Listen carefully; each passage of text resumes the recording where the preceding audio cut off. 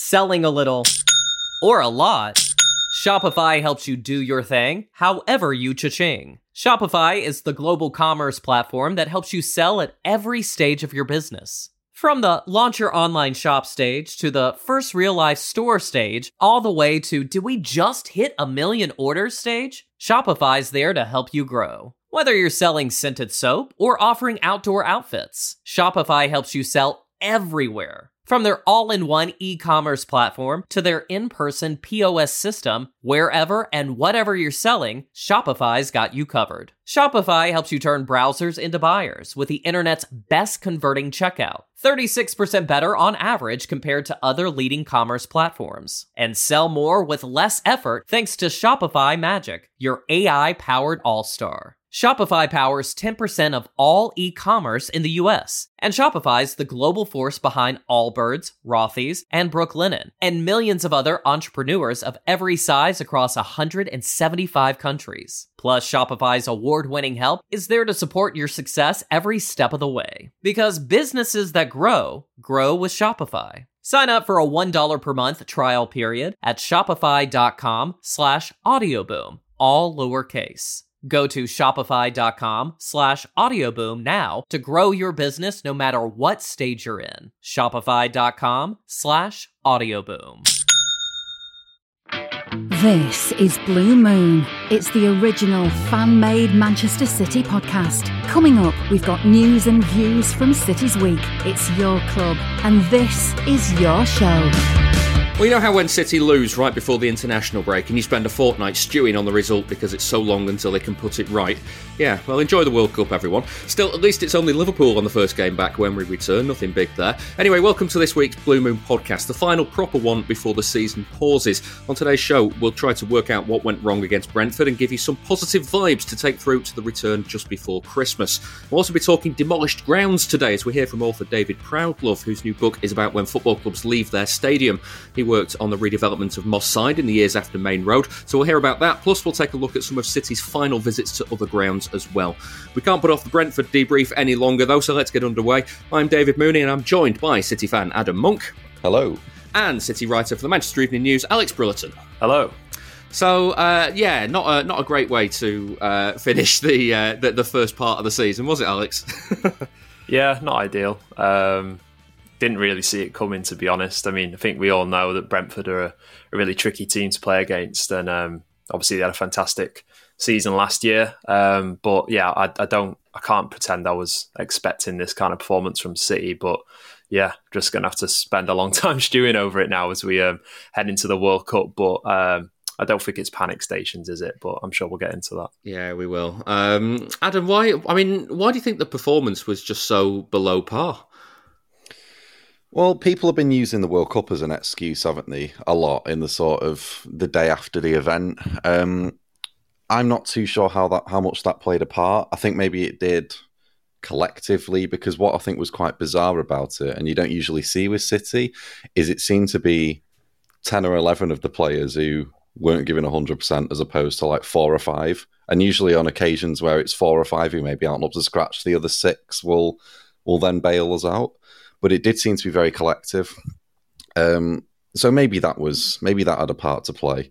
But also maybe Brentford, I think, deserve a bit more credit than people have given them. Yeah, I mean, it's that obviously there was lots of things wrong with City's performance, but I don't know. I can't really think of many teams, perhaps by like the obvious example like Liverpool or someone like that have come to the Etihad and have pressed so well, but then have also been able to get back in numbers extremely quickly. Yeah, they were both really aggressive in the press, but then also really, really compact and kind of in that low block setup, weren't they? It was like the best of both worlds from how City of what opposition have done to City lately. Yeah, because usually I guess most teams will come and they'll sit deep, and that'll be that, and it's almost like just laying the gauntlet down to City of come and try and break us down, and we're not really going to attack you much, but we're just going to sort of stay around our own penalty area. Or you'll get a team like a Brighton, who obviously it didn't really work out too well for them because they lost 3-1, but they'll come and they'll attack City and they'll press, but they won't be quite so compact defensively, and But Brentford managed to do both, as well as maintaining a sort of a real threat on the counter-attack and through transitions as well, which obviously City just couldn't deal with. I think a lot of credit does have to go to Brentford, but I think there were things from City's own performance that kind of helped Brentford a little bit, and things that, obviously the beauty of hindsight is that we can look at it and think, oh, well, maybe Guardiola should have done this, or this player should have done that. And I think there's a few things like that, but probably shouldn't take too much away from the fact that it was just a brilliant Brentford performance. Yeah, Adam, just want to tap into that kind of looking worried for the World Cup angle again, because I've seen this a lot in kind of like the hours since the game. I just wonder how accurate that actually is, because I find it difficult to think that. I know you hear all the time that players have in the back of their minds this or that, but when the game's 1-1 on 90 minutes and things are you're really pushing for that winner, I'm not convinced it's there. I'm not convinced. Do you know what I mean? Do you know what I mean? Like the moment where De Bruyne could chop down the Brentford player on the edge of the box, I'm not convinced he's going into that challenge thinking don't want to get hurt for the World Cup. Do you know what I mean? Yeah, I do. And to be honest, I think the Fulham performance and the Brentford performance were just completely contrasting in that sense. The City players were down to 10 men against Fulham, and they were giving everything in that second half, particularly De Bruyne, like you said, to just sort of turn it around, putting in 110%. And that's 2 weeks before they jet off to the World Cup. So what's 1 week difference going to make if your injury is going to rule you out of the competition? Do you know what I mean? Yeah. So it was so unexpected for me. I thought we'd cruise past them, and I maybe underestimated Brentford, but I just think like Cancelo's performance, for instance, he just felt like all game he was just doing the same mechanical chop inside, cross in, lackluster cross, regroup, rinse and repeat. And it was just sort of like he was exerting very little. He was taking very little risks, and it just felt like a lot of the players were sort of almost copying that, really. Yeah. Just on the World Cup attitude, though, Alex, one player it might have affected is Ivan Toney. Why do you think City couldn't handle him? I mean, because there was the other thing was that City just couldn't seem to deal with Brentford's pace on the counter attack or their aerial threat. The number of headers that City lost. I've never seen them lose that many headers. Yeah, it was. It's one of those things that Guardiola before the game sort of predicted would happen, but still couldn't do anything about. So he said that, I remember him saying this a lot last season ahead of the 2 games against Brentford, which City won. But he was always saying that, they're a great team in the air. We're not going to be able to compete with, set pieces and that kind of thing. And obviously that proved the case again, but then City weren't able to deal with the second balls either. So if you're not going to win those aerial duels, you have to make doubly sure you're going to win the knockdowns and not let sort of the flick-ons go to Brentford players and then let them sort of steam through. But that is exactly what happened. And I'm not too... In terms of like the aerial threat, I don't really see many reasons why City shouldn't, because it's not like, we're not talking about, say, Guardiola's Barcelona, where they had like a 4'5" Javier Mascherano at centre-back. Like, the City centre-backs are big blokes. Like, they should be good. They should be able... Yeah. Aymeric Laporte is I think I was just looking before at the stats out of interest. And I think this season, he's got an aerial success rate of about 70-something%. Interestingly, Manuel Akanji is right down in the 30%.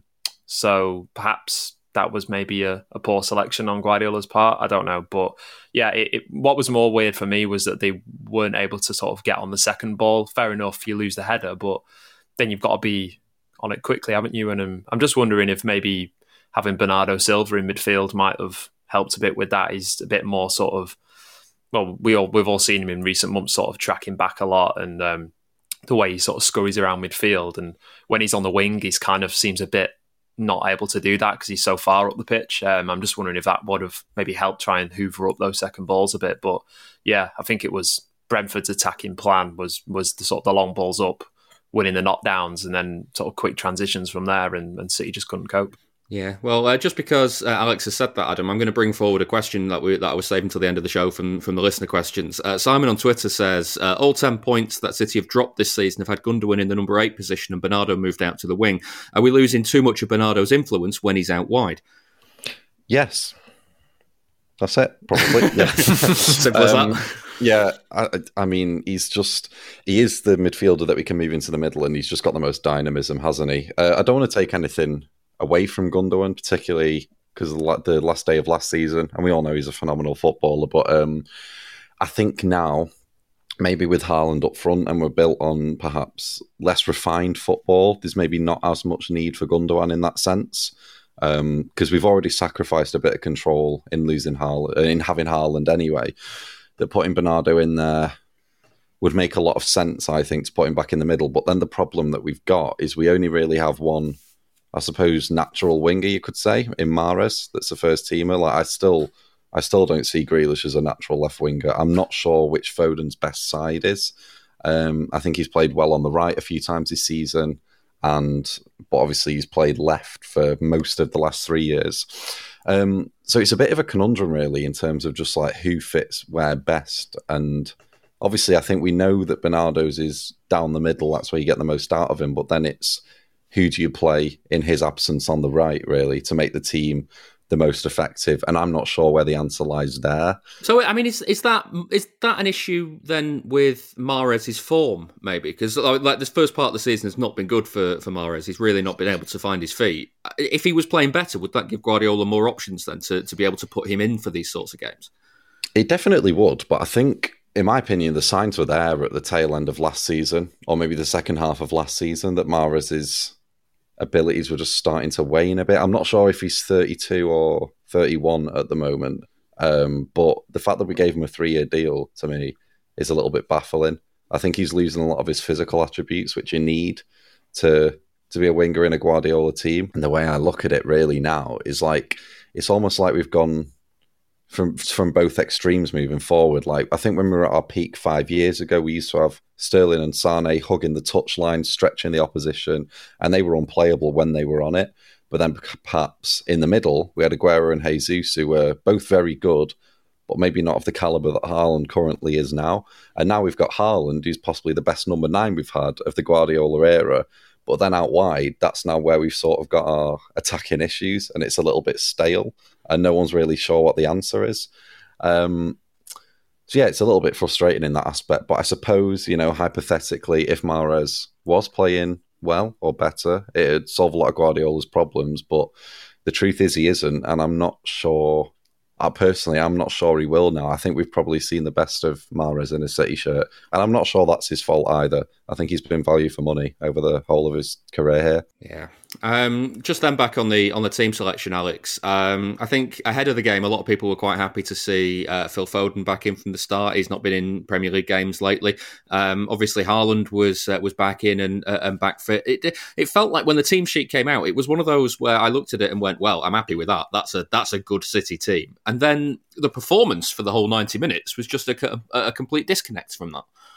Yeah, it was a bit weird, wasn't it? Because I think that the team, obviously, people were happy just to see Haaland and Foden back, just because they want to see him play in every game, basically. But I think when you're looking at how City were expecting Brentford to sort of defend, with the getting people back, but also going man-to-man quite a lot of the time, I think, obviously starting Foden, the players like Foden, Gundogan, making those sort of late runs into the box, Haaland as well, they kind of all suited that kind of defence. So, I mean, I was kind of happy with that team selection, but just sort of linking into what Adam was just saying, I think that, I don't know, I just now getting the sense, and obviously this is from having seen 14 games, so I'm not saying that, why has Guardiola done this like the last few games? Because sometimes these trends sort of take time to emerge, but it kind of feels a bit like when Haaland's going to start, you kind of need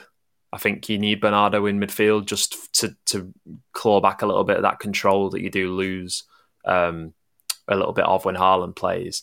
And I disagree with Adam on the point that I think City are at their best when Haaland's up front, but when you have Grealish on the left wing, because I think you just need that person to stay out on the sort of the left flank and bring a little bit of control as well. Because obviously Grealish, we'd all like to see him be a bit more direct sometimes and be scoring more goals.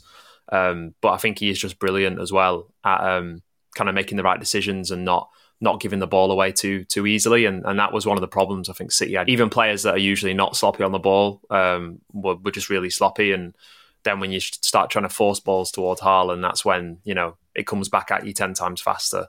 So I just think going forward, I know Pep's going to have to make these sort of adjustments based on who's playing, who City are playing, and, you know, who's fit and whatnot. But I just think City look better, sort of more balanced now, if they're going to start Haaland up front with Grealish on one of the wing, well, the left wing, and then Bernardo back in midfield. And yeah, that kind of does mean that Gundogan might not start too much, but, you know, his biggest strength is those sort of late runs into the box like we saw last season and the season before.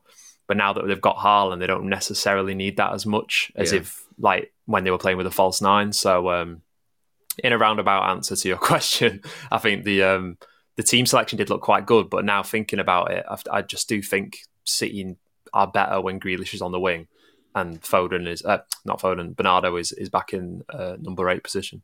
Yeah, just on the Grealish thing, Adam, very quickly. City have dropped points in 4 games this season: Newcastle, Villa, Liverpool, and now Brentford. Grealish hasn't played a minute in any of those games. Yeah, maybe he does offer us a lot more control, but I think ultimately, for me as a fan who wants to be entertained on a very superficial and perhaps stupid level, I would like to see a bit more output. And, you know, I think the word with Grealish for me would be like responsibility, that he takes upon himself to do something in the game. There is no doubt that he's great at, you know, not dictating tempo, but, you know, maintaining us control, keeping the ball, not taking too many risks, and losing the ball. But I think that's what he was so renowned for. And I refuse to believe that, you know, the club would have spent 100 million on someone who was deemed such a maverick at their old club, to then sort of strip him of all of that. That's the only issue I sort of have of him. Unmaverick him. Yeah, basically, just like it's like maybe not we've clipped his wings, but he's clipped his own wings in a way by maybe overthinking things or just like doing the bare minimum in a Guardiola system. But, you know, the stats are there. He does keep the ball, that's undoubtable. And yeah, perhaps it does help Haaland. But what I'd like to know is, when Grealish has played on the left, has Bernardo been in the middle, or has Gundogan been in the middle? I'll be honest, I haven't looked that up, so I don't know. Sorry about that. Because that would be interesting to know, really. It'd be interesting to know when he's out wide, what combination does he sort of play around, if you know what I mean? Yeah. To sort of maybe find that out. But yeah, I think we're still, even though we're only, 14, 15 games in now, and we got the World Cup, I still think we're in a bit of a teething period in terms of like figuring out what our best system is to sort of fit around Haaland. There's been quite a lot of like chopping and changing, I think, in personnel in the first few months of the season. And I'd like to think after the World Cup we'll have a sort of, you know, a lineup a little bit more nailed down. And perhaps, yeah, like you said, the likes of Mahrez and people like that, perhaps coming into form will help with that. I think Alvarez is certainly growing into the team as well in the last few weeks, which is a big positive for me. Selling a little or a lot, Shopify helps you do your thing, however you cha-ching. Shopify is the global commerce platform that helps you sell at every stage of your business. From the launch your online shop stage to the first real life store stage, all the way to did we just hit 1 million orders stage? Shopify's there to help you grow. Whether you're selling scented soap or offering outdoor outfits, Shopify helps you sell everywhere. From their all-in-one e-commerce platform to their in-person POS system, wherever and whatever you're selling, Shopify's got you covered. Shopify helps you turn browsers into buyers with the internet's best converting checkout, 36% better on average compared to other leading commerce platforms. And sell more with less effort thanks to Shopify Magic, your AI-powered all-star. Shopify powers 10% of all e-commerce in the US, and Shopify's the global force behind Allbirds, Rothy's, and Brooklinen, and millions of other entrepreneurs of every size across 175 countries. Plus, Shopify's award-winning help is there to support your success every step of the way. Because businesses that grow with Shopify. Sign up for a $1 per month trial period at shopify.com/audioboom, all lowercase. Go to shopify.com/audioboom now to grow your business no matter what stage you're in. Shopify.com/audioboom. Only 4% of universities in the U.S. are R1 research institutions, and Temple University is one of them. This means 100% of students have the opportunity to participate in hands-on learning and research with world-class faculty. With over 600 academic programs across 17 schools and colleges, Philadelphia's largest public university provides students with a rich variety of opportunities and propels graduates to succeed in their careers. Temple University. Schedule a campus tour today at admissions.temple.edu/visit. Ad-free episodes are available on Patreon. Sign up at patreon.com/Blue Moon Podcast.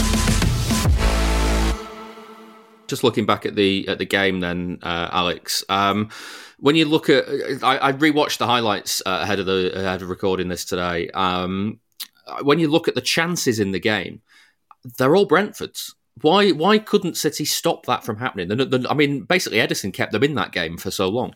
Yeah, I think, when you're having a performance where so many individuals are making sort of mistakes and their passing isn't really at the level it should be, it's just always going to bring more pressure on you when you keep giving the ball away. And, even Edison, I think at one point he played a goal kick straight out in the first half. And, when you're under, no one's, City regularly sort of end seasons with, if not the best defensive record in the league, one of the best. But we can't kid ourselves and say that's because they're a brilliant defensive team. A lot of that is because they keep the ball so well and generally don't have to do that much defending. And I'd argue that's been a good defensive team, though. Okay, yeah. Let me. If you keep hold of the ball, the opposition aren't scoring, are they? But in a sense that it's not like City are a team that they've not got sort of like four Maldinis in defence or And I'm not saying that they're bad defenders or like they're all very good defenders, but I think when in games where no one's really quite on it and they bring the pressure on themselves, they can be found out. They're not like necessarily an amazing backs against the wall defense. And I think they do miss the extra help of that just like Bernardo brings, like when he's in the middle, dropping in next to Rodri. So I think maybe that was part of it. But yeah, it's just a hard one. I think maybe they're not. I guess that used to teams coming to the Etihad, and every time Brentford attacked, they had at least four players kind of in the attack. That's unless you're a Liverpool or like a Real Madrid or someone, that's pretty unheard of for a team playing at the Etihad to attack in such numbers and at such pace. So I don't know if maybe I can't imagine City's players were underestimating Brentford. We know Guardiola's not the kind of manager that's going to let his players go into a game thinking it's going to be easy. But I think maybe they're just not used to that kind of challenge on a regular basis. And, if you go into that kind of game and you're not at your top level, and there's no doubt too many players were below par, you are going to struggle. So I think it's just a combination. Yeah. Adam, I've mentioned Edison there as well. There were question marks over him for the first goal. It was the sort of goal that I'd have let in. But his save certainly kept City in this game. There's a kind of this attitude around Edison that he doesn't make enough saves. And I think Brentford showcased some of what he can do on a good day, didn't it? Yeah, absolutely. And I think, one of the arguments you can make is that he realises he's got stern competition now in Ortega. I think he was brilliant in midweek before the Brentford game. And I've always rated Edison. I think it's one of them where if you face so few shots, and we've seen what Edison can be like on a football pitch, it is sometimes like he gets bored, particularly when we're winning by big margins, that perhaps that'd seep into his goalkeeping abilities as well when he does face a few shots. There's no doubt that, in a shot-stopping sense, he's not been at his best for perhaps the last year or so. But I think what he does bring to the team, for me, will always outweigh what he can do between the sticks anyway. And considering we're such a possession-heavy side, we dominate teams so much in that regard and face so few shots usually, that the ends justify the means with having him in. But yeah, he had a good game yesterday. I thought he was probably our man of the match. Despite a couple of dodgy kicks, I thought, yeah, he did make a few good stops. But what I also just would like to say about the defence then is I think we're perhaps starting to see, because I think it's fair to say Cancelo is very much a left-back now in the team, and I think Pep thinks that's where his best position is.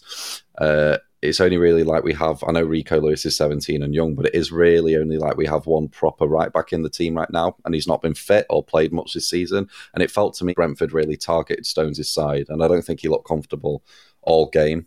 We know he doesn't offer much going forward on that right-hand flank, and that's fair enough because he's a centre-half. But I think like Henry bombing on past him and Tony sort of dropping deep, physically dominating him and Akanji, and then linking up play with runners in behind and Bermo Wissa, I think it just felt like he always seemed, particularly in that first half, to be hugging Stones and Akanji's side of the defence and just playing balls down his channel, and that's where they were getting in a lot. And I think, I don't want to say it's cause for concern because, it's only one game, but I think it's somewhere City will certainly look in the market, perhaps in January or the summer, just to get in, a proper backup right back. Yeah, they've it's another season's gone by and they've not addressed the fullback issues. It's repeat ad infinitum, isn't it? Yeah. Just finally then on the setup, Alex, could Guardiola or should he have made a substitution earlier? Because we know about Guardiola, when he's happy with the rhythm in a game, he won't change it. City were, I'm not going to say on top because they were finding it difficult to keep Brentford back, but they had enough of the ball to be almost creating chances. Why didn't he look at bringing someone like Grealish or Alvarez on a lot earlier than he did? I think it was basically because he was fairly happy with... obviously not happy given how the game was going, but happy-ish with City's attacking rhythm anyway. And they were sort of, towards the end, they were building up a bit of steam. And I think there was a few chances where, it just kind of typified Haaland's kind of off day where he was mistiming his jumps. And there was that one after Alvarez came on where he squared it. And then Haaland just fell over, didn't he? As he was sort of looking to take a shot first time, he just slipped. City were creating chances. Perhaps, I don't know, because they were rushing a bit as well, weren't they? There was a few times where I think Laporte had a stupid shot from the edge of the area when he should have just recycled the play. Maybe Rodri had one as well, I think. But I must admit, when I was watching, I didn't think, this is just not working at all. We definitely need to change something. Kind of felt like, if we keep plugging away the way that they are, yes, maybe I think Alvarez probably was the player I was thinking should have come on, and I think he should have come on a bit earlier than he did. But I wasn't sort of thinking, there has been games this season where Guardiola's made a few changes, but I wasn't thinking sort of after an hour, we need to make 2 or 3 changes here. I did kind of feel that the goal would come. Obviously it didn't. Guardiola said after the game that pretty much that he kind of felt that with the players that were on the pitch, De Bruyne didn't have a good game. Bernardo wasn't particularly good either. But if you need a goal, they're the kind of guys you just leave on anyway, because they can't just create something from nothing. Obviously, you're not going to take Haaland off, and he had a pretty sort of dismal performance as well. So I'm not sure there was too many changes I would have made, but maybe the Alvarez one a little bit earlier. I think there was an awful lot wrong with City's performance, but in terms of how they were attacking in the last sort of 20 minutes, I didn't think there was that much wrong apart from players taking stupid shots when they could have kept the pressure on, basically. So I think that's why. Problem was, I think Pep said it in his post-match press conference, Brentford was so compact and narrow that they were just forcing us out wide. But then I think the problem really was you've got a 6'4" striker in there, and the quality of the crosses going in were just consistently so poor throughout the game. A lot of crosses hitting the first man, a lot floating over everyone and going out for goal kicks. And it was just like that, rinsed and repeated throughout the whole game for me, despite the fact that we largely controlled the ball. And we did take a lot of stupid shots in that sense as well. I'd have perhaps shifted Kev maybe more centrally to get him in those areas where he can take a pop at the keeper. Maybe that would have led to something. But I think overall we saw I think what he tried to do in the last few minutes was go for the win and play the similar system to what he did against when we scored 4 against Crystal Palace, I think it was, where he sort of had Haaland and Alvarez up top and Foden was sort of operating almost as a wing back. Yeah. That's what he tried to replicate, which made some sense. It gives us an extra attacking number. But yeah, it just wasn't to be on the day. And, you are right, Haaland did have his biggest off day, I think, so far, which is fair enough. Yeah. Just want to talk a little bit about the officiating and VAR, because I know a lot of people listening to this will be still pretty annoyed about some of the decisions that went on. But I want to do it, Alex, through the kind of prism of that handball incident in the first half, where basically City wanted a penalty. I want to kind of be clear when we start about this. I don't think City lost that game because of a few bad decisions here and there, nor I don't think like this decision specifically cost City the game. But I do think it raises an interesting kind of issue with the way that we are using the VAR at the moment. Because the way the incident played out, okay, the referee or the assistant gave a free kick, possibly erring on the side of caution, kind of along the lines of, if this is inside the box, the VAR can correct it. If it's not, we don't have to give a penalty and overturn it. So we'll give a free kick and kind of see what happens then. But the VAR can only give a penalty if there's conclusive evidence on the video that the incident happened inside the box, and we know that on the line counts as inside the box. But when you look at the video, there are a couple of angles that make it look like it's in the box. There are a couple of angles where it doesn't look like it's in the box at all. And so for that exact reason, the on-field decision stands. It's kind of like umpire's call in the cricket. But that kind of raises the issue that you can't have an incident that is both a penalty and not a penalty. Do you know what I mean? Yeah. I mean, to be honest, I don't think I saw did they show the VAR sort of views? But on the replays anyway, to me, it looked fairly conclusively that like it was on the line, so should have been a penalty. So I'm not really sure why they decided there wasn't conclusive evidence, because it looked pretty clear to what I saw. Unless, as you say, there were other angles that kind of cast some doubt, and then fair enough. If you then think it's not conclusive, then yeah. But it is a sort of I guess it's a cliche, isn't it? But it seems to be a bit of a grey area, because as you say, had the on-field decision been a penalty, they'd arrived at the same conclusion that there isn't conclusive evidence to suggest the referee was wrong or the linesman was wrong, then the penalty would have stood and they wouldn't have overturned it to a free kick. So it is just a weird sort of in between no man's land. But I don't know, I just, from the replays that I saw anyway, I thought it was fairly obvious that it was on the line. I don't know, I'm not sure why I can't imagine any replays that would have made it look like it wasn't, because it just looked really clear to me. But as you say, City, it wouldn't really have, if City had won from that, they wouldn't have deserved it because they were poor. But to me, it was just a bit strange, and I thought it should have been a penalty. Yeah, and then there's the other incidents in the box, Adam. I mean, one of them happened right before Foden scored, so that wouldn't have mattered because they played the advantage, they got the goal. But there was one, I think, where Laporte or Stones was just effectively clotheslined in the box, and it wasn't given. And then there was an incident in the second half where De Bruyne took the corner. There was a load of wrestling, and the referee just decided to have a word with them and make them retake the corner. And it's just like, why are you not penalising the decision once the ball's in play? Yeah, I'm just sick of it, to be honest. Like, that was the Laporte one was clear as day. Yeah, like you said, it was a clothesline, a choke slam, whatever you want to call it. It was clear and obvious. That's the word that they use, clear and obvious. And that's what it was. I didn't see too much in the second half in terms of like when the players were all sort of tussling. I'm not sure if there was a foul in there. I've not seen any replays from that.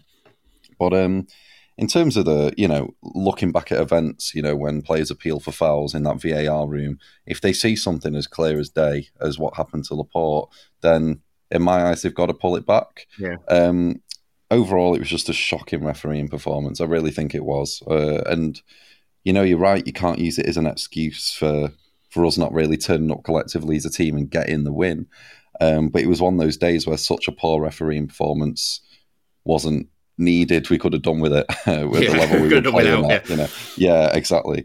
But to be honest, I think it's not just a City problem now, it's a league-wide problem. Every player, every team, every fan of every team has sort of touched on the inconsistencies that's were being thrown about in VAR, where they're not even really sure what their own rule book is. I think it's difficult though, because I mean I understand the kind of the problem with the inconsistencies, because a lot of the laws are subjective, and as soon as you have to kind of interpret them, you end up in a situation where two different people can look at the same incident and come to two different conclusions. And so you'll never get consistency over that. And I just wonder if part of the problem with VAR is that it was sold as it will solve all of these problems, when actually it maybe should have been, we won't make any absolute howlers anymore. Do you know what I mean? Yeah. No, I think that's absolutely fair enough. I think the longer it's gone on, I've become more of a proponent for scrapping it, to be honest. I think it's just taken a lot out of the fan experience now. And again, it's a league-wide problem. It's changed the game, hasn't it? Yeah. It's changed the game, and it's just becoming a little bit tedious and disheartening in a way as a football fan, to constantly have to go through it. I just want to kind of finish this first part of the show, Alex, by looking at City's position in the table going into the break. They're now 5 points off the top after 14 games, and I know a lot of people were a little bit anxious because it's now a long time till they can put it right. They had the chance to be just 2 points off the top. Weirdly, they've got exactly the same record at this point in the season after 14 games as they did last season. 110, drawn 2, lost 2. Last season, though, they were only 1 point off the top of the table at this stage. The season before, they were 5 points off the top. They'd won 7, drawn 5, lost 2, and obviously went on to win the league in both of the last 2 seasons. Season before that, when Liverpool won the league, they were 11 points off the top at this stage, but weren't kind of not that far behind the points tally on 29 points. And the 2 seasons that they won the league under Guardiola, before that, they were top of the table at this stage as well, 38 and 40 points. How are you feeling about where City are at the moment for this season and kind of, I guess, the chase of Arsenal? They got to play Arsenal twice, but in terms of chasing them at the moment, knowing that now we got to wait to kind of see where we're all at when we come back. Yeah, it's not ideal, but I think it is just too early really to be worrying too much about it.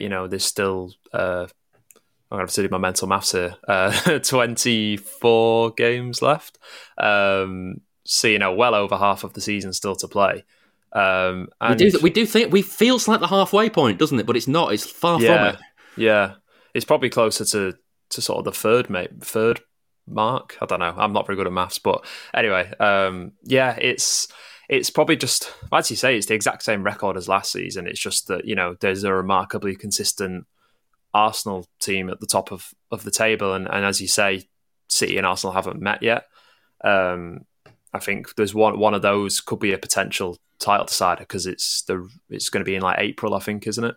Then there's still the rearranged. Yeah, there's the rearranged fixture as well to slot in somewhere. But yeah, it's just kind of hard to sort of gauge really. But yeah, it would have been nice to have gone in 2 points behind, but 5 points isn't the end of the world. They've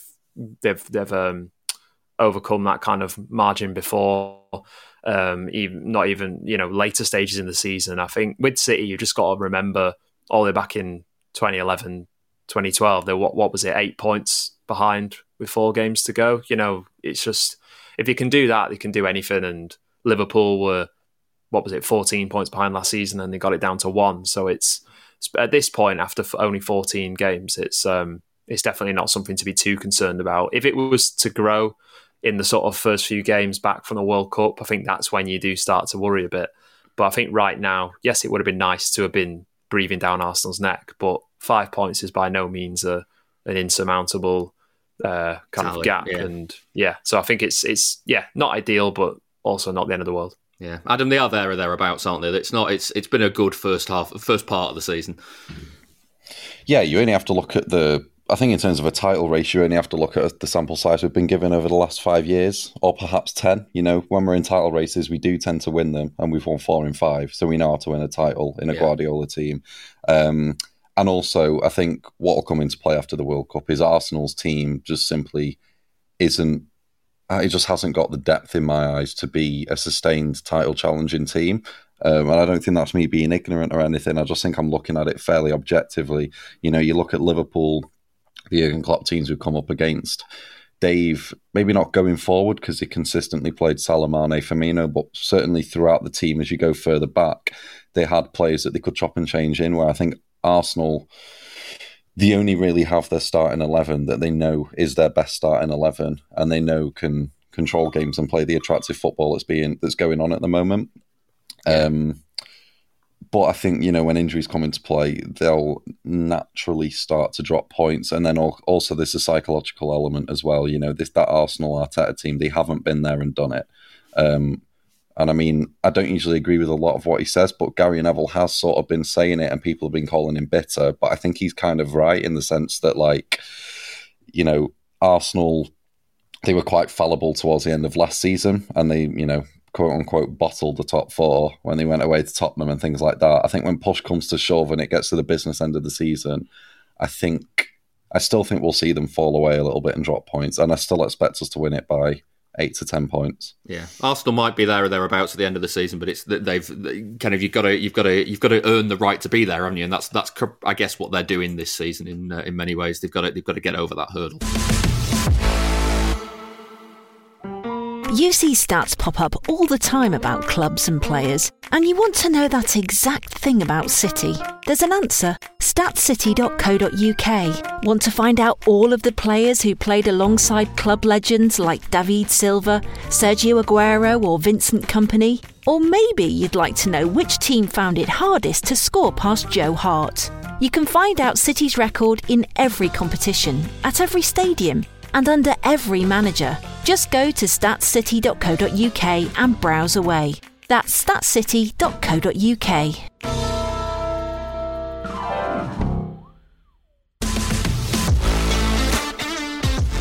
This is the Blue Moon Podcast, and we're very sorry about that.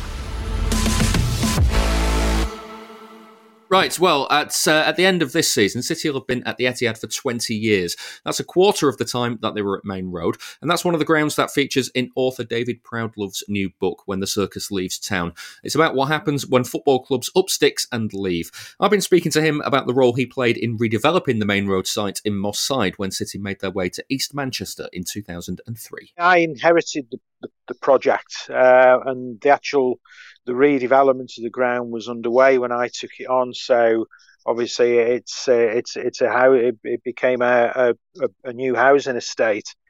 And the agency I work for, they were involved in something called the Housing Market Renewal Pathfinder Initiative, which looked at Moss Side as a whole and what its needs and challenges were.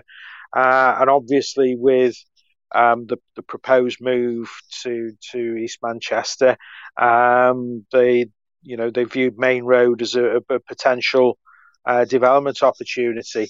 Obviously, money had got to be raised to allow City to move on. This was before, obviously, the big money came into the club, and so something was put together. I mean, the really good thing about it was though that the money that was raised went into the overall regeneration program.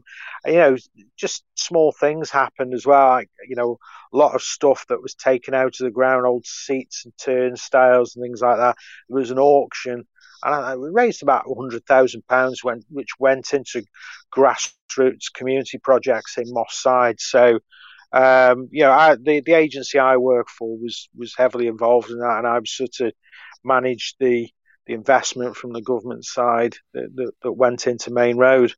Yeah, I mean, obviously, a lot of time has passed now since City have moved on from Moss Side. Have you been back? Have you seen what it's like there now? Yeah.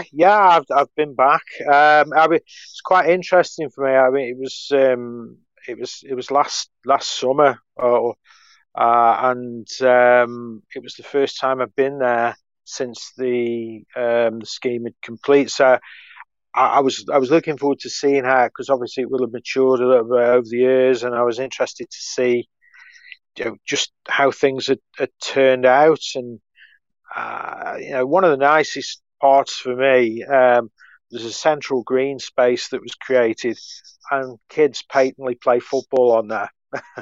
So it was that was nice to see, because new housing estates, that sort of thing tends to be frowned upon. Letting the kids get a ball out, and but kids playing football at Maine Road, there's a bit of bit of poetry there, I think. Yeah, and there's the memorial as well, isn't there, to Stan Gibson, right on? I think it's on the spot of the centre spot, isn't it? It is, yeah, that's right. Instead, went I remember that being put down, and it's funny. I mean, obviously, it's still there. That's a great thing. At Huddersfield, there was a plaque put down that marked the centre spot of Leeds Road, and that constantly gets nicked.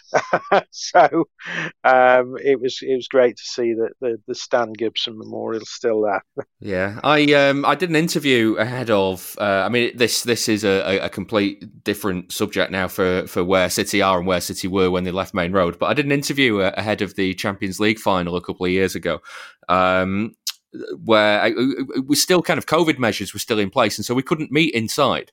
And the guy who was doing the interview said, "Can we meet in Platt Fields?" And because it was a stone's throw away from Maine Road, I had a wander down, and I just felt. I had the real kind of sense of sadness that that Maine Road had gone from the area. Do you know what I mean? Yeah, no, I get that. I did the same thing I'm a Stoke City supporter, and it took a long time for the redevelopment of the old Victoria ground to come forward. When it did a couple of years ago, it was the back end of 2020, so we were sort of. COVID measures were still in place, but you could still get around. I thought I'll go and have a look at the new estate that was being built there, because it was not far off completion. The first phase of it anyway, and I felt similar myself going down there. Just looking at sort of landmarks that are still there. The old Victoria Hotel, and just thinking, well, I used to walk down there. The old steps, the old Booth and End are still there next to the school. And I remember standing there. I couldn't tell you how many times I walked up those steps. And I stood there. All I could hear in the distance was traffic from the A500. And just think, back 25 more years ago, there's literally. 8,000 to 9,000 people stood on the Booth and End when it was full, and yeah, it was a strange feeling. That was where that's where I fell in love with football. It's where I went with my dad, and for it not to be there, even though let's face it, I've got used to it. It's been gone. We've been gone from there 25 years. It was still a strange feeling. Yeah. When you think about Maine Road as a ground, it's kind of we don't see that ilk of ground anymore, do we? The kind of hodgepodge four sides of a ground. No. I mean, it's proper. What you call a proper football ground. Stadiums. I think you've got a different. You've got grounds and you've got stadiums. To me, a ground is, as you just said, it's something that's put together and evolves over time. The new efforts are obviously designed as one whole, and I suppose you can argue all day long about it, and designs and efficiency of design. Obviously, the new approach are probably more efficient than the old approach, but these older places, there's some of them that are still around, and they have their own character, and that makes that helps to make the match day experience. Some of the newer places, particularly the ones that were built in the sort of the 90s into the early 2000s, it was. They hadn't got much learning material, I guess. And the point I make in the closing section of the book is, there's grounds that there's still clubs planning to move now, and obviously they've got a generation of sort of new stadium from which to learn. And who knows? We might get back to a position where designers take a decision to design four separate sides of a ground rather than a bowl, or whatever we've been getting, since the Taylor report. Yeah, and of course, City. I mentioned the Champions League final before. City wouldn't be where they are now without the investment that they had from Sheikh Mansour and the Abu Dhabi United group. Do you think moving away from Maine Road was one of the key ingredients to that? Yeah, absolutely. I'm convinced that if City had remained, I mean, they got 16-acre site in Maine Road at Maine Road. I'm convinced that they wouldn't have attracted that level of investment. I mean, over at Eastlands, there'd been heavy investment in infrastructure and whatnot in the area because of the Commonwealth Games. A state of the art, all-seater stadium, plenty of potential to expand training and other facilities for the club. And it's, you go there now and it's hard not to be impressed. I was there last summer and it's incredible. It's like a whole urban neighbourhood in its own right. And it's well connected to the city centre as well, to the metro. So, I think that was crucial to attracting the investment that City got. Yeah, I know. I mean, the other kind of crucial cog in City moving to the stadium was, I mean, it was Manchester's Olympic bid and then latterly the Commonwealth Games bid as well, wasn't it? Yeah. I mean, a lot happened in East Manchester over probably a period of 20 years, and as you say, they bid to host the Olympics, didn't get that.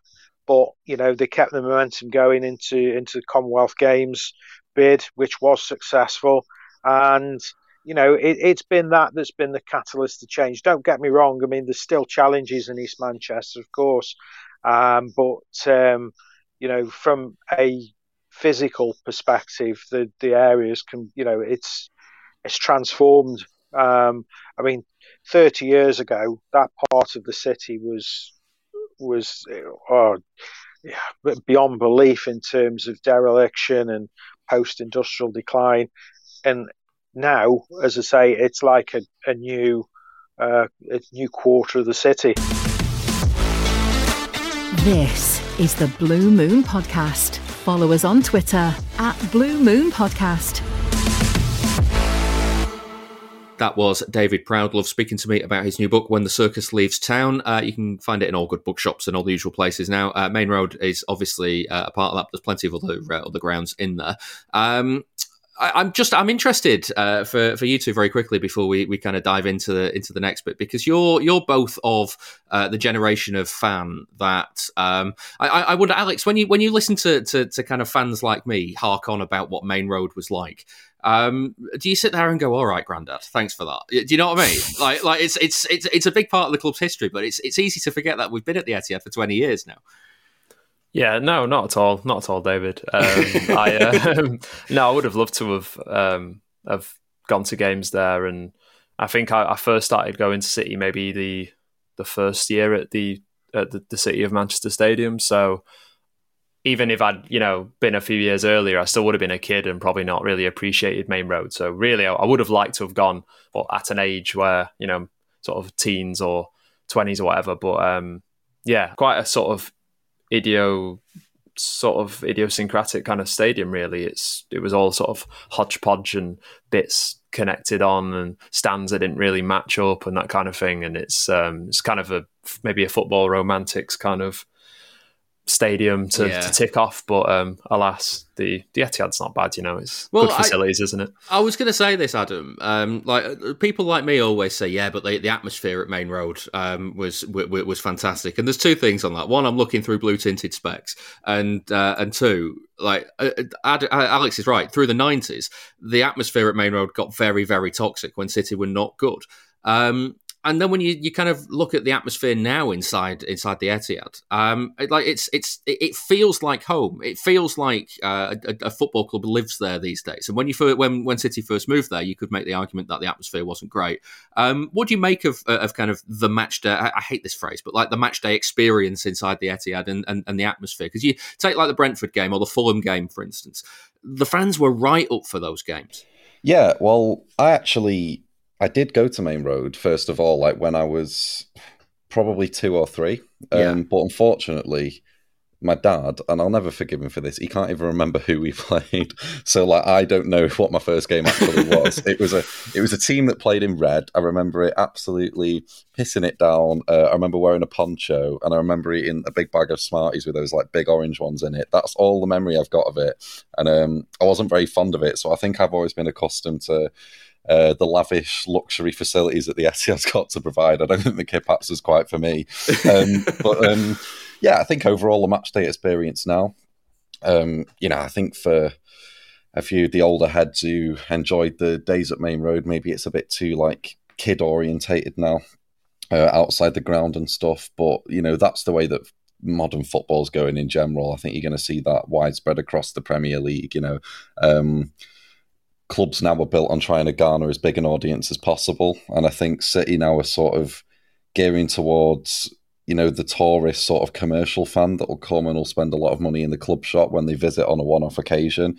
I think that's the way that, well, I know it is anyway from working there, that's the way that the club's gearing up in the future, which I don't know. I mean, I know that's not really the question you asked, but it's just sort of, it feeds into the match day experience, if you know what I mean. Yeah. And it's what's altered it a lot. But in terms of the atmosphere, I think obviously if you're a team managed by Pep Guardiola and you're on the up and you're winning trophies and your fan base is growing, then naturally your atmosphere is going to grow with that. And I think away fans will say it as well. I think that's a good testament to how good our ground is and our facilities. I think a lot of away fans, despite the sort of empty-head jibes that we get beaten with, I think generally speaking, away fans that I've spoken to and fans of like clubs that have travelled up and down the country, they always have the Etihad ranked quite high up in terms of facilities, atmosphere, general match day experience. And, overall, it is a really nice ground and we're going to continue to expand it. So yeah, I think now 20 years, we've created history here as well, which I think is an important aspect. I think when we first moved, it felt kind of like a Commonwealth Games ground. It seemed to look different when we first joined 20 years ago. We've created memories here, got our own history now in this ground. And it has sort of, particularly in the last 5 years under Guardiola, I think it's sort of taken shape and has become home.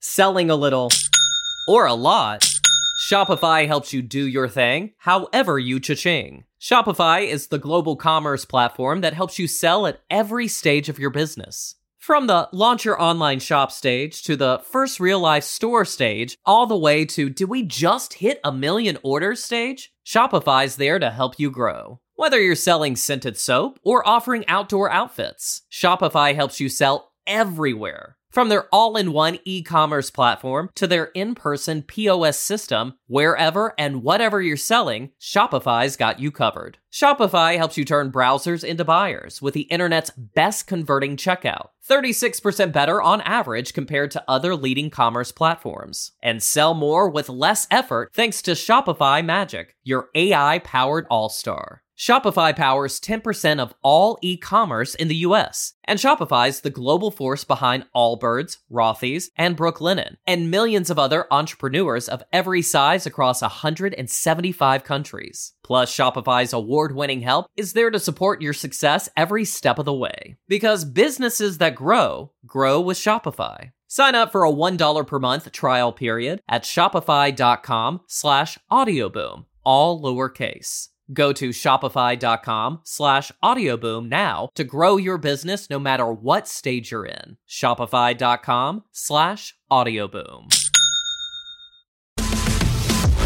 You can listen to the show ad-free by joining our Patreon, patreon.com/Blue Moon Podcast. Well, sticking with that theme, we're now going on our travels. Dan Burke has been looking at how it's ended for City on some of their final visits to stadiums that now no longer exist.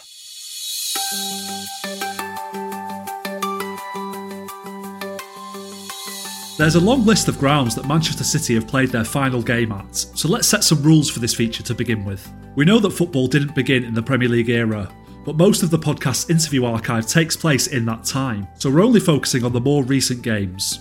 That said, we found it hard to find material from parts of the 90s, including City's final trips to Middlesbrough's Ayresome Park, Bolton's Burnden Park and Stoke's Victoria Ground. So we start at a stadium where City played twice and drew twice. Feetham's in Darlington. I remember Paul Dickoff scoring a late equaliser at Feetham's to take it to that second game, and considering the state of our pitch at Feetham's at the time, which was it had been better served as for growing potatoes really, but we played some good football under David Hodgson. We had some experience in there alongside some real good young players, and it was a real good test for us for where we were at that time. That's former Darlington goalkeeper and now pundit David Preece. He was in goal for City's 1-1 draw there in the FA Cup second round in 1998, when Paul Dickoff prevented an upset with a late volley. Later in that season, during the playoff semi-finals, it was a very similar situation. Again, Paul Dickoff scored a late equaliser after a mix-up between Gerard Vikins and Nicky Weaver gifted Wigan the lead.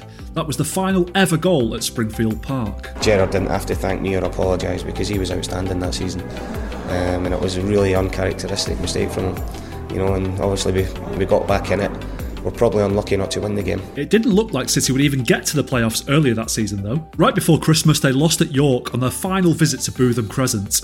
Here's Jonathan Smith and David Mooney talking about that period on a recent Patreon bonus show. There is a bit of gallows humour about it all, but then there's a sense of realisation that, right, we're halfway through the season and where are they going? They were 12th at this point, so yeah. Again, it's game number 22, and they're 10 places off the second automatic promotion spot. They're only just kind of on the first page of CFAX. Yeah, throughout various points in the season, there was a bit of a feeling of, oh, this is fun, this, But there were points in the season where you thought, wait a second, this might not be one season. So when that York City game came round, like you say, it was on the back of a defeat and 3 draws, and then another defeat at York City. Goodness me. It was during their travels down the Football League that City played their final games at various stadiums, like Reading's Elm Park, Oxford's Manor Ground, and Brentford's Griffin Park. And when they got back to the Premier League, they went to Southampton's The Dell and Leicester's Filbert Street for the last times too. Here's former Leicester goalkeeper Tim Flowers discussing the 2 daft goals he let in that day. I remember Paolo One-Chop at Filbert Street backheeling one from about 6 yards. He was facing away from the goal and he's backheeled it and beat me down in the bottom corner. I can't remember the Sean Goater one. Listen, that many goals went past me. It's hard to remember them all, do you know what I mean? But listen, Sean could score off all parts of his body. I can't remember the one off his back, but I certainly remember One-Chop beating me with a backheel at Filbert Street, yeah. That game was also memorable for a strange ending. Alfie Harlan recently watched the footage back with his son for a video on City TV. I thought the game was over, so I gave the shirt to the crowd, but I had to get the shirt back because I gave it away. Please. He was only going to book One-Chop. I thought the game was over. Oh. City were relegated that season, but they came back up again the following year. During that Kevin Keegan promotion, they went to Coventry's Highfield Road for the final time, as well as Rotherham's Millmoor. When back in the Premier League, City's final ever visit to Arsenal's Highbury was memorable for one really weird incident. Here's John Motson's commentary for Match of the Day. Oh, penalty again! Penalty again! Jordan on Bergkamp to Rez, who's already scored one, now faces David James again. What's he done? Well, he pretended to take it and then didn't seem to take it. And the referee's given a free kick the other way. Robert Pires tried to pass a penalty to Thierry Henry but failed spectacularly. City captain Sylvain Distin told the BBC afterwards that he wasn't impressed. I felt like it was a little bit disrespectful for us. I didn't like it at all, no. By this point, Stuart Pearce was City's manager, and it was during his reign that a couple of embarrassing League Cup exits soured the club's final visits to Doncaster's Bellevue in 2005 and Chesterfield's Saltergate in 2006. Chesterfield came from behind to win 2-1, while Doncaster knocked City out on penalties after it finished 1-1. Nader Manua was wrongly sent off at Doncaster 2. I think we might have been winning the game at the time, and I think a cross came into me, and I took a very standard heavy touch towards the goalkeeper and then I slid in to try and take the shot and then pulled my leg away, and I was just devastated. And then I think it went for a goal kick or something. I was devastated because I thought, I can't believe I just missed that. And then I turned round, and the ref got a red card. And I didn't know what was going on. I didn't even see an incident. Thankfully, that was rescinded shortly after, because seeing the replays, it was exactly as I thought it was. It was almost a decade after that until City went to a stadium for the final time. It was in the closing stages of Manuel Pellegrini's tenure as boss, as they twice came from behind to draw 2-2 with West Ham at Upton Park in 2016.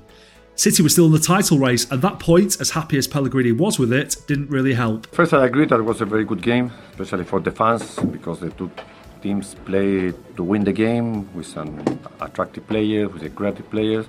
So I think that it was a good draw. But if you cannot win the game, I think it's important not to lose it. And we scored the second goal, and we finished with that option of Kun to win it. After that, there's only one more time that City have played at a ground that's now been demolished. It was Pep Guardiola's first ever loss at the club as well. After 10 wins and a draw from his first 11 games, he took his side to Tottenham and White Hart Lane, where they lost 2-0. We play against today one team, which was the same training last, I think, 2 or 3 years. The last season it was until the end fighting to win the Premier League. And of course it was difficult because we had the problems to find the guys where we want to find it and control our game. And the second balls, they will lose a lot of balls in the position with so dangerous. And they were on a step in front of us today. Since the beginning of the Premier League era, City have played their final matches at 20 different stadiums. The only two we didn't mention so far are Colchester's Layer Road, where City won 1-0 in what is their only ever game there, and Cardiff's Ninian Park, where they suffered a shock FA Cup defeat in January 1994. However, out of all the former stadiums that City have played at in the last 30 years, it will surely always be Maine Road that holds the best memories for the fans. And, in typical City fashion, they lost their final match there as well. Hello, this is Jason Manford, and you're listening to the Blue Moon Podcast.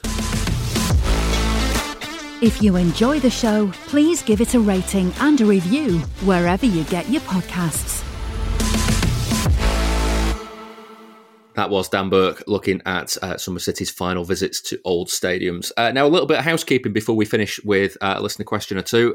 This week's Patreon bonus show, the City versus West Ham Heaven and Hell episode, that'll be the final one until the domestic football returns just before Christmas. As a result, Patreon backers will not be charged for December. So that means we'll make up the difference with the missing shows from the end of November at the end of December for you. Basically, 2 of December's episodes will be free. That also means if you're thinking of signing up, you can try before you buy in December. You can sign up now and cancel any time before the 1st of January to avoid being charged, and you can have a listen to the archive of bonus shows to see the sort of things that we do as well. Let's squeeze in a quick question from Ben on the emails, who says, have referees been told to allow time wasting this year? I understand that the so-called lesser teams will try and use up a few valuable minutes, but it's getting ridiculous when teams are coming to the Etihad wasting time from minute 1 and the ref allows it. Please don't think this is a dig at Brentford. They fully deserved their results. But when Tony kicks the ball away twice in front of him and the ref does nothing, is this setting the tone for teams to get away with it? Adam, we're just talking about the atmosphere there as well. I guess time wasting is one of the things that really winds fans up. Yeah, absolutely. I think I'd go as far as saying it is a tactic that teams employ now. I don't know what game it was, but I believe it was a United game recently where there was a stat that like the ball was only in play for like 56 minutes or something like that. And at the end of the day, from a fan perspective, it's not value for money. And then, I'd be in favour, really, if it could be implemented in the long run in football, of deploying a sort of stop clock system where if the ball goes out, the clock stops. When it goes back in play, the clock starts. And then that would, figure the conundrum of injury time and how many minutes are actually played. But teams are definitely, unquestionably using it and utilising it to sort of kill time, particularly when they're in a winning or drawing position at a ground like ours where we so often win and score so many goals. It sort of makes teams even more inclined to play that way. So it's really frustrating, and I would like it to be cracked down on. Teams unquestionably get away with it. Brentford did as well as they played. And I do remember in the second half, like Tony just kicking one into the billboards towards the away fans when he had no reason to. And for me, that should be a booking. You kick the ball away, you get booked. I thought that's what the rule was from a free kick position. So, yeah, I want it to end, but I'm not really sure. I'm powerless to help it happen. It's down to the referees at the end of the day, and I'd like to see a bit of change. Yeah, my only kind of other side to this, Alex, is first off, against Brentford, there were 10 minutes of added time. Okay, a lot of it was down to Laporte's injury, but there were 10 minutes of added time. He did add time on for the time wasting. And the second thing is, City themselves can stop teams time wasting by playing better and scoring, can't they? Yeah. I don't think time wasting is anything that new, to be honest. It's, obviously since City have, Guardiola's come in and City have become this incredible team, teams are going to come and try and waste a bit of time. And I don't know, I think it is frustrating. Is it getting worse, do you think? I don't personally think it's getting worse, but then it would be interesting, if anyone's got a spare week or so, just to go through every single game under the Guardiola era and just count how much time wasting there was. I don't have time for that, but it will be quite interesting to see. I'm not doing that. I'm not going to lie. I don't personally. I don't feel that it has got worse. So, but maybe it has. But at the same time, I think there's such a. It's frustrating as a City fan, but I kind of think if that's a way that some of the sort of teams with far smaller budgets and who can't bring in these incredible players, if that's a way that they have to sort of, not really within the rules, but by bending the rules, if they can try and level the playing field a little bit, then I feel like they're within their rights to do it, and then it's up to the referees to punish them for that. And I don't think we should really necessarily always criticise the teams for doing it. It's not the football people are paying to see, but at the end of the day, teams have got to try and get a result at City, and it's hard enough as it is. So I can understand it, but I don't personally think it's been getting worse, really. It's what Adam says, though, isn't it? Referees could stop it if they really want. Oh yeah, yeah. I think some do, some clearly don't. You get some games where there's 3 minutes of injury time, and there's been 6 substitutions, lots of time wasting, like a few goals, and then there's hardly any injury time. So I think that has always been something that's been quite inconsistent within the sort of group of Premier League referees and officials. But yeah, I think they probably could do more, definitely. Yeah, Adam, football's been 90 minutes for so long. If they announced that next season the games were going to be an hour long but would be a stop clock, how would you react? Yeah, I honestly wouldn't be too bothered, because the stats show ball's not in play. The ball's rarely in play for over an hour, particularly in the Premier League this season. So, you want to go watch a game, watch the ball be kicked around the pitch and the ball be kicked into the net. That happens for about an hour of the game. So really, you're just getting half an hour of your time back on the whole, on the surface of things, But, the proper way to time waste is to go to Old Trafford and keep it in the corner and take the piss out of the opposition by passing it around them and nutmegging them and things like that. That's how I like to see it done. Yeah, perfect way to end us for the break. That's it for this week's Blue Moon podcast. Thank you very much to my guests, Adam Monk. You're welcome, thank you. And to Alex Brotherton. Yeah, thanks for having me. Later in the week, we're going to have a special bonus Blue Moon podcast that's looking at all the City players that are going to the World Cup. Join me again for that, and we'll be back after the break. See you then.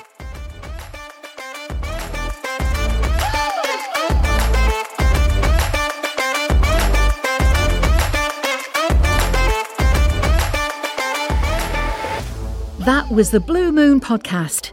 Please give the show a rating and a review where you can. And don't forget, you can listen without the ads by signing up to our Patreon. You'll also get an extra episode each Monday. Here's a clip of this week's. I watched that goal back and Musampa lost the ball twice in the build-up to that goal.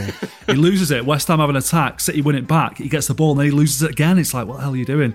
And yeah, I think you're right about it unravelling for pace after that, because we had 1 win and 7 defeats in our last 8 games after that, which was a real precursor for the following season, which everyone remembers with no fondness whatsoever, do they?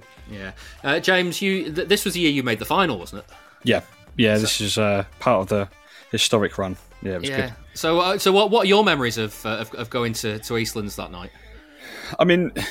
I came very close to picking this as my heaven, because I think it was our first win at Eastlands, and going there desperate to see West Ham and at least an FA Cup semi-final, let alone a final, thinking, this is going to be tough for us. We're probably not going to get there, but let's see what we can do. And we managed to do it relatively comfortably in the end, although another late goal did make it a bit nail-biting at the end. But yeah, just looking back, I mean, we had a really, really good squad then. Pardew was building a really good squad, having just been promoted, and Dean Ashton was the main difference. You can listen to more of that at patreon.com/Blue Moon Podcast. And join us again next time for another episode.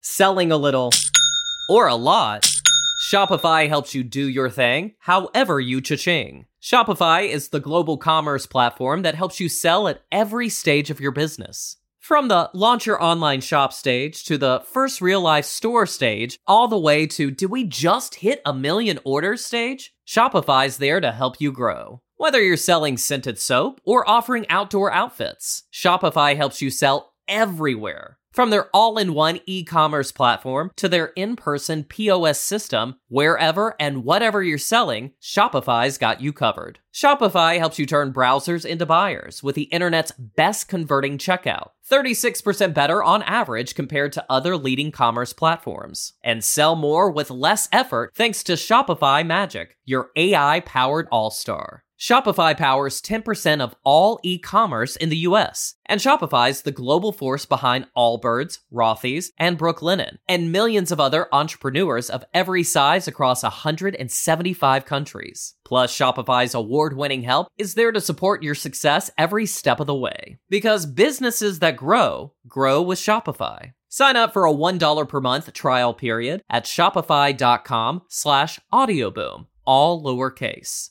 Go to shopify.com/audioboom now to grow your business no matter what stage you're in. Shopify.com/audioboom.